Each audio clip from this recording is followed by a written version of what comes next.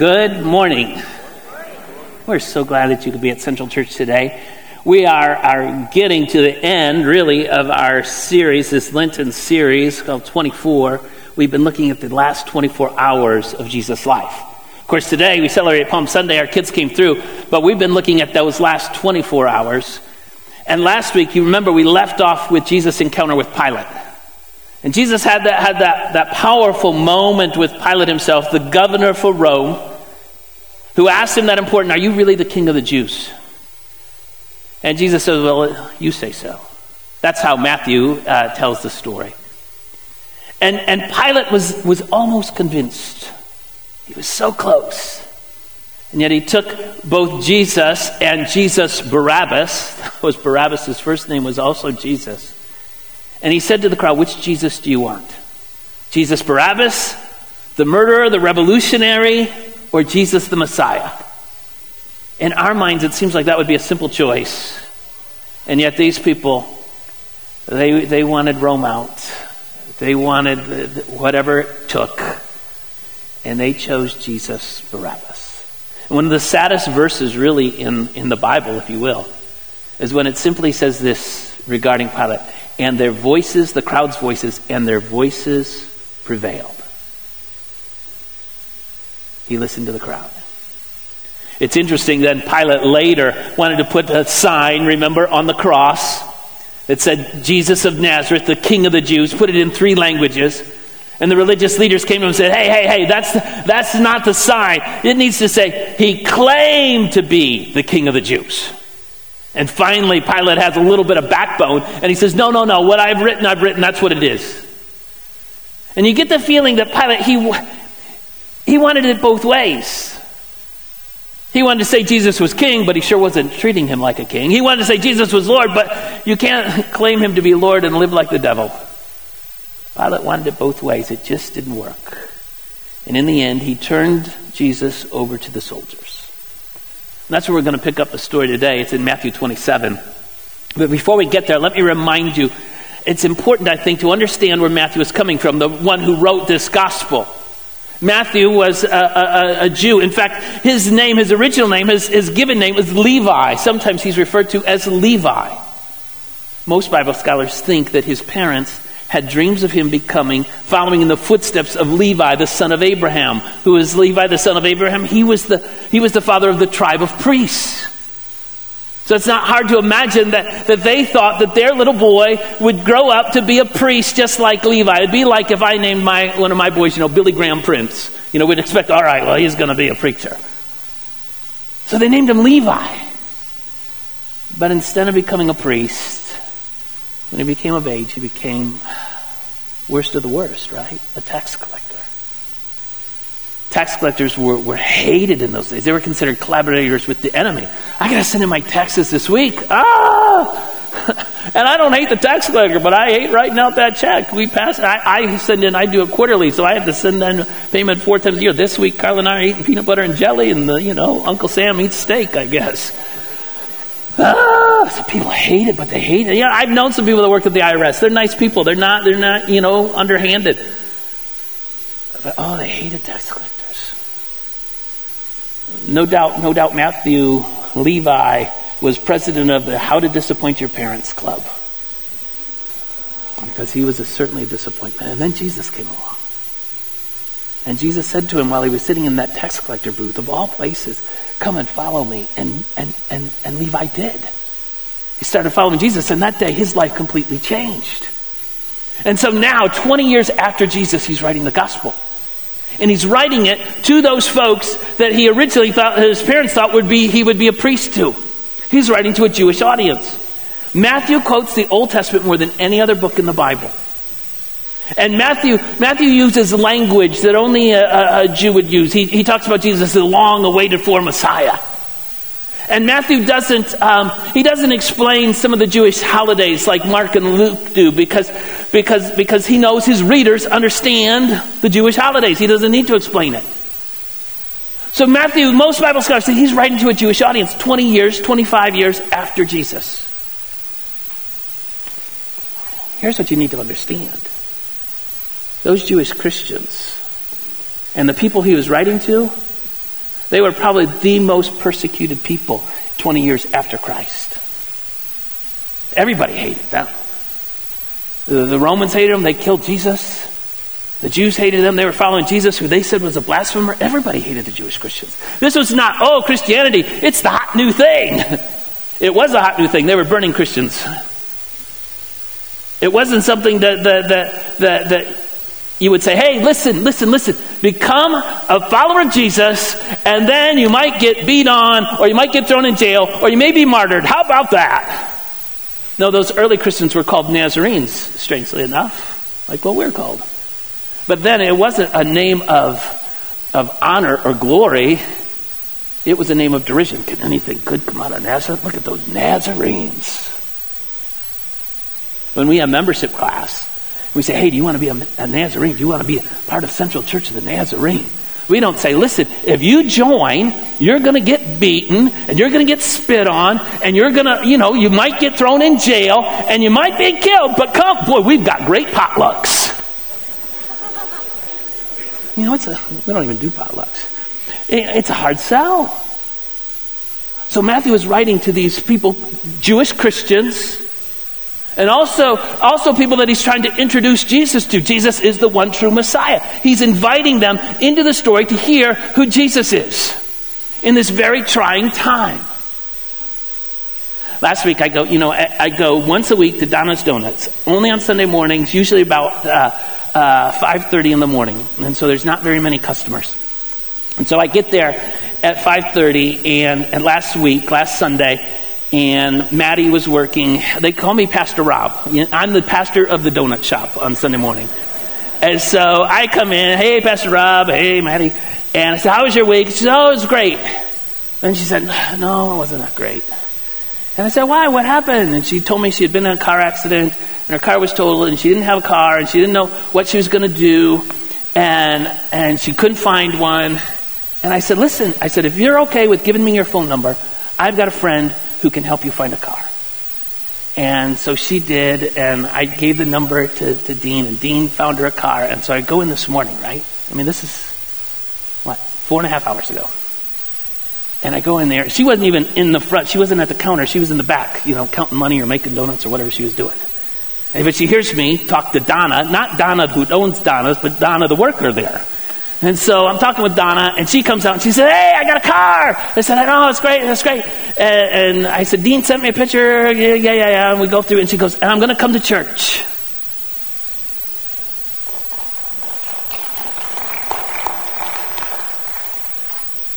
That was me going in there, and Dean being faithful, and God working. She said, me and my roommate are going to come. She said, we can't come next Sunday. We're going to be out of town, but we're going to come. That's how this works. And that's what Matthew is telling these persecuted Christians in Matthew 27. These people who are being beaten and mistreated and even martyred for their faith. He's talking to them. And he said, I know what you're going through, but guess what? Jesus. He went through it too. Look at verse 27. In chapter 27 says this: when the governor's soldiers took Jesus to the praetorium and gathered the whole company of soldiers around him, they stripped him and put him in a scarlet robe on him. Mark says it was purple. Matthew says it was scarlet, purple, red. One of them were colorblind. Don't know which one. Here we go. And then twisted together a crown of thorns and set it on his head. They put a staff in his right hand. Then they knelt in front of him and mocked him. Hail, King of the Jews, they said. They spit on him, took a staff, struck him on the head again and again. And then they mocked him. They took off his robe, put on his own clothes, and there they led him out away to crucify him. Matthew's point is not, look, if they treated Jesus bad, don't treat people bad. That's not his point. He's writing again to people who are being persecuted. These people that he's writing to, they're being mocked, they're being spit upon, they're being beaten, all because of Jesus. They're not on the giving end, they're on the receiving end of this cruelty. And what he's saying to these folks is, you know what? What you're going through, Jesus went through. And what you're experiencing, Jesus experienced. But they couldn't beat him. Oh, they beat him, but they couldn't beat him. Oh, they whipped him, but they couldn't whip him. Jesus was victorious. That's what he's getting to. He's saying, listen, life can be tough. Any of you could relate. Sometimes life is tough.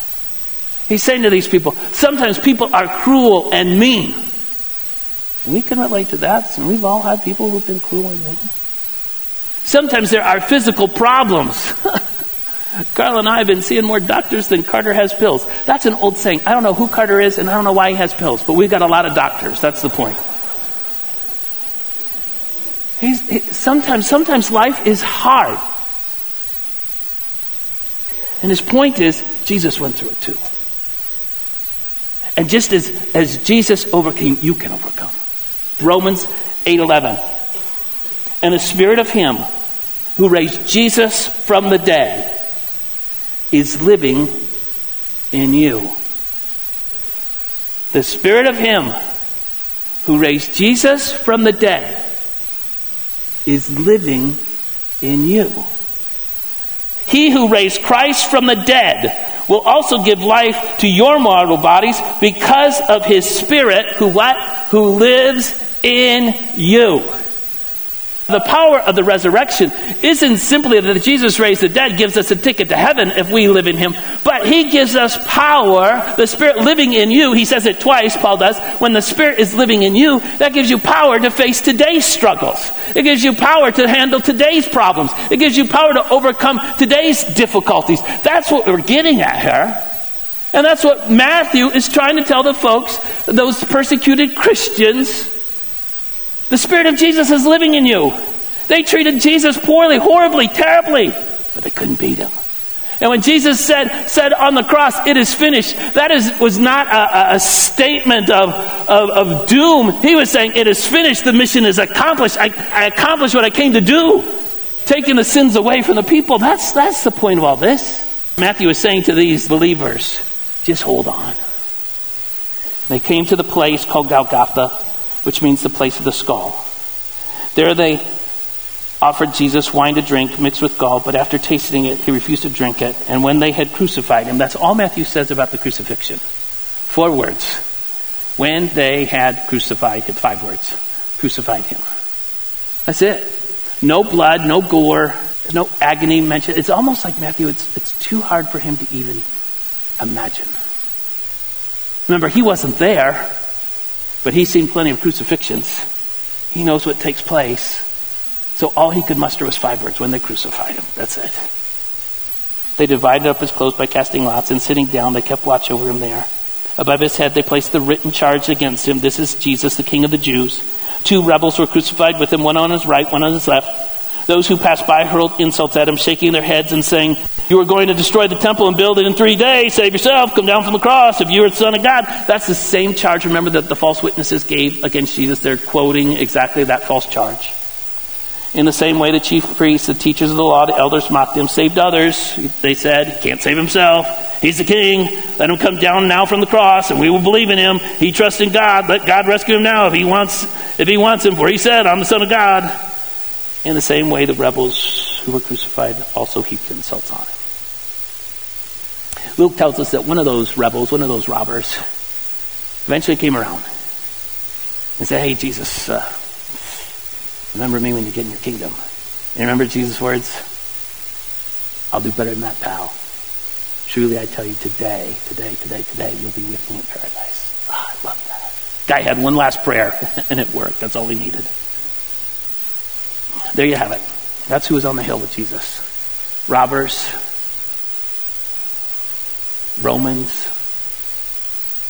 passerbys, the angry crowd. Matthew tells us that in a distance were the Marys, Mary his mother, Mary Magdalene, Mary the wife of Zebedee, the mom of James and John. There were a lot of Marys in those days. Everybody was named after Moses' sister Miriam. And John was there. John told us he was there. John was probably young, probably too young, or maybe baby face. Didn't think that the Romans would be after him because he was young or looked young. Baby face John, he was there. That's it.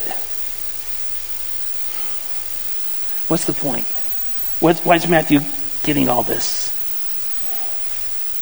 I think he's telling us the point for those early Christians, 25 years after Jesus, who were being so heavily persecuted.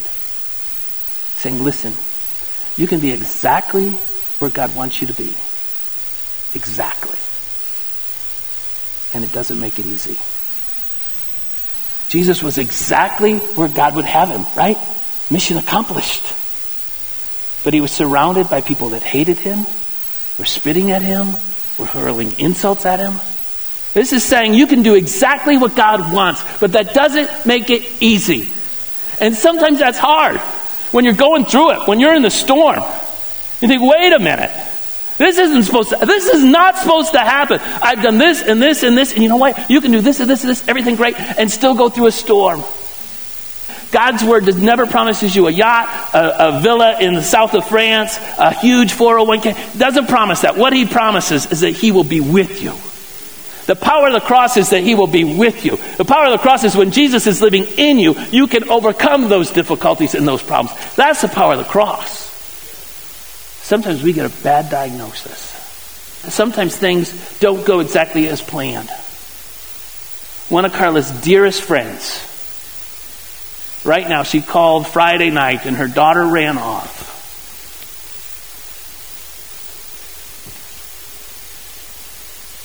Sometimes life is difficult. But Jesus is there. And the call that Matthew is making is when he doesn't promise all these things. What he promises and what he calls for us is to be faithful. He calls us to join him in building his kingdom. We say it around here, build your kingdom in Flint as it is in heaven. Building his kingdom. He wants us to be participants in what he is doing in the world. And that's why I wanted you to talk with my friend, Allie Degner. Allie has been in, come on up, Allie. Allie has been in Africa. She graduated from Olivet in December, and she came to me and said, hey, I'd like to, I'm going to walk with my friends at Olivet in May, but I've got this semester, and I want to do something. And I said, well, you go to Costa Rica, which is really beautiful and cool, so I've heard. And I have friends in Dominican Republic that is really cool and beautiful, so I've heard. And I have a friend in England, and England is kind of in London, Manchester. It's kind of hip place, and you can go to cool soccer games. I said, or you can go to Africa, Kenya. And you chose Africa. Why did you go to Africa? So, ironically, it was the one place I wasn't super excited to go to, but that was kind of God first working because he was like, oh, that's the one place you don't want to go to? Well, let's send you there anyway. Yeah, it was decided I think I would go there for 2 months. And I thought that was a good amount of time because this was the first time I had ever done something of this caliber. And I was like, okay, so I want it to be longer than a week, but I don't want to make like a year-long commitment to something that I'm not sure I can do. So yeah, that's how I ended up there. So have you had to boil it down? I talked with Allie this week, and I could talk with her, and she has great stories. Tell me, though, what's the one or two things that you learned when you were in Africa? One or two things. There's so many. The first thing that I learned is that it was what I expected, but also not what I expected in any capacity whatsoever. How so? So I think the first way is that these people are from a completely different culture than me, but they're not that different from me. So I was able to connect with students on a level that I had never expected. I remember it was this... Where were the students from? Tell us that, because they won't know. So most of them are from Kenya, but I also got to know a lot of international students from Tanzania, Democratic Republic of the Congo, Mozambique, South Africa, Ghana, and I think one was from Cote d'Ivoire. What else would you say you learned while you were there? I learned, I think, that they are just brilliant people, which I think gets overlooked a lot because people have this image of Africa and it's like half-naked children running around trying to get water, which is true, that happens. But there's also these brilliant people that are studying law and computer science and information technology and international business management, and they're creating their own startup companies while they're in college and monetizing them after graduation. And they just have, I was hearing some of their stories, and they just have the most amazing ideas and the perseverance to make these ideas come to life. And that was something that I had not expected coming into Kenya, but these people are transforming their world, even though they live in a majority world country where they don't have a lot of resources, but they're using what they have to make their own way in the world and to also use that to glorify God. So I think the biggest thing, what I went through last summer was, okay, how can I take a step of faith in my life that's going to push me out of my comfort zone? And I think that's what we're called to do as Christians, is to not be comfortable in our faith, because that doesn't allow God to do a lot of work. It's when you take that step that you don't know what's going to happen. And so it's so cool to see how he can work with your uneasiness and with the unknowns. When you just give up everything that you know, God can just work and bring about change in your life and bring about the strengthening of your faith that you've never really expected to happen. So yeah, I was hoping and praying that would happen. I think because it's in times where you feel less than that he can work, and then he's created to be more than. That's awesome. Allie, you have refreshed my soul, and I am thankful.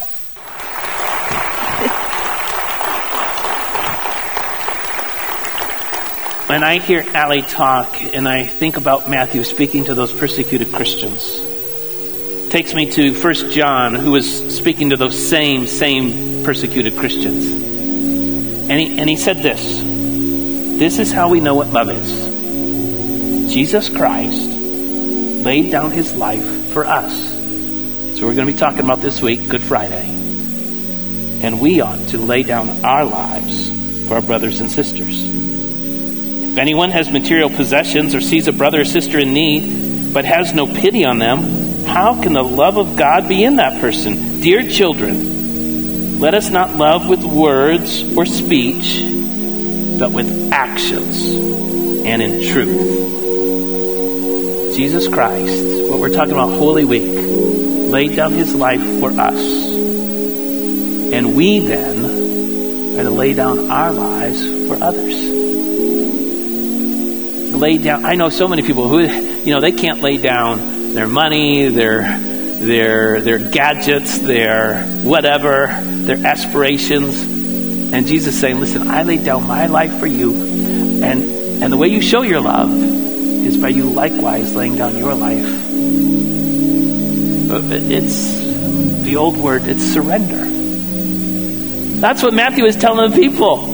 What's the future hold for you? I don't know. He's saying, I can't promise you that you're going to have a great, wonderful mansion here on earth. He said, in fact, what I am promising you is you may be beaten, you may be in prison, you may be martyred for your faith, but know this, Jesus is going with you. Will you be willing to surrender to him? That was the invitation then. That's the invitation now. Can you say, all to Jesus I surrender? All to him I freely give.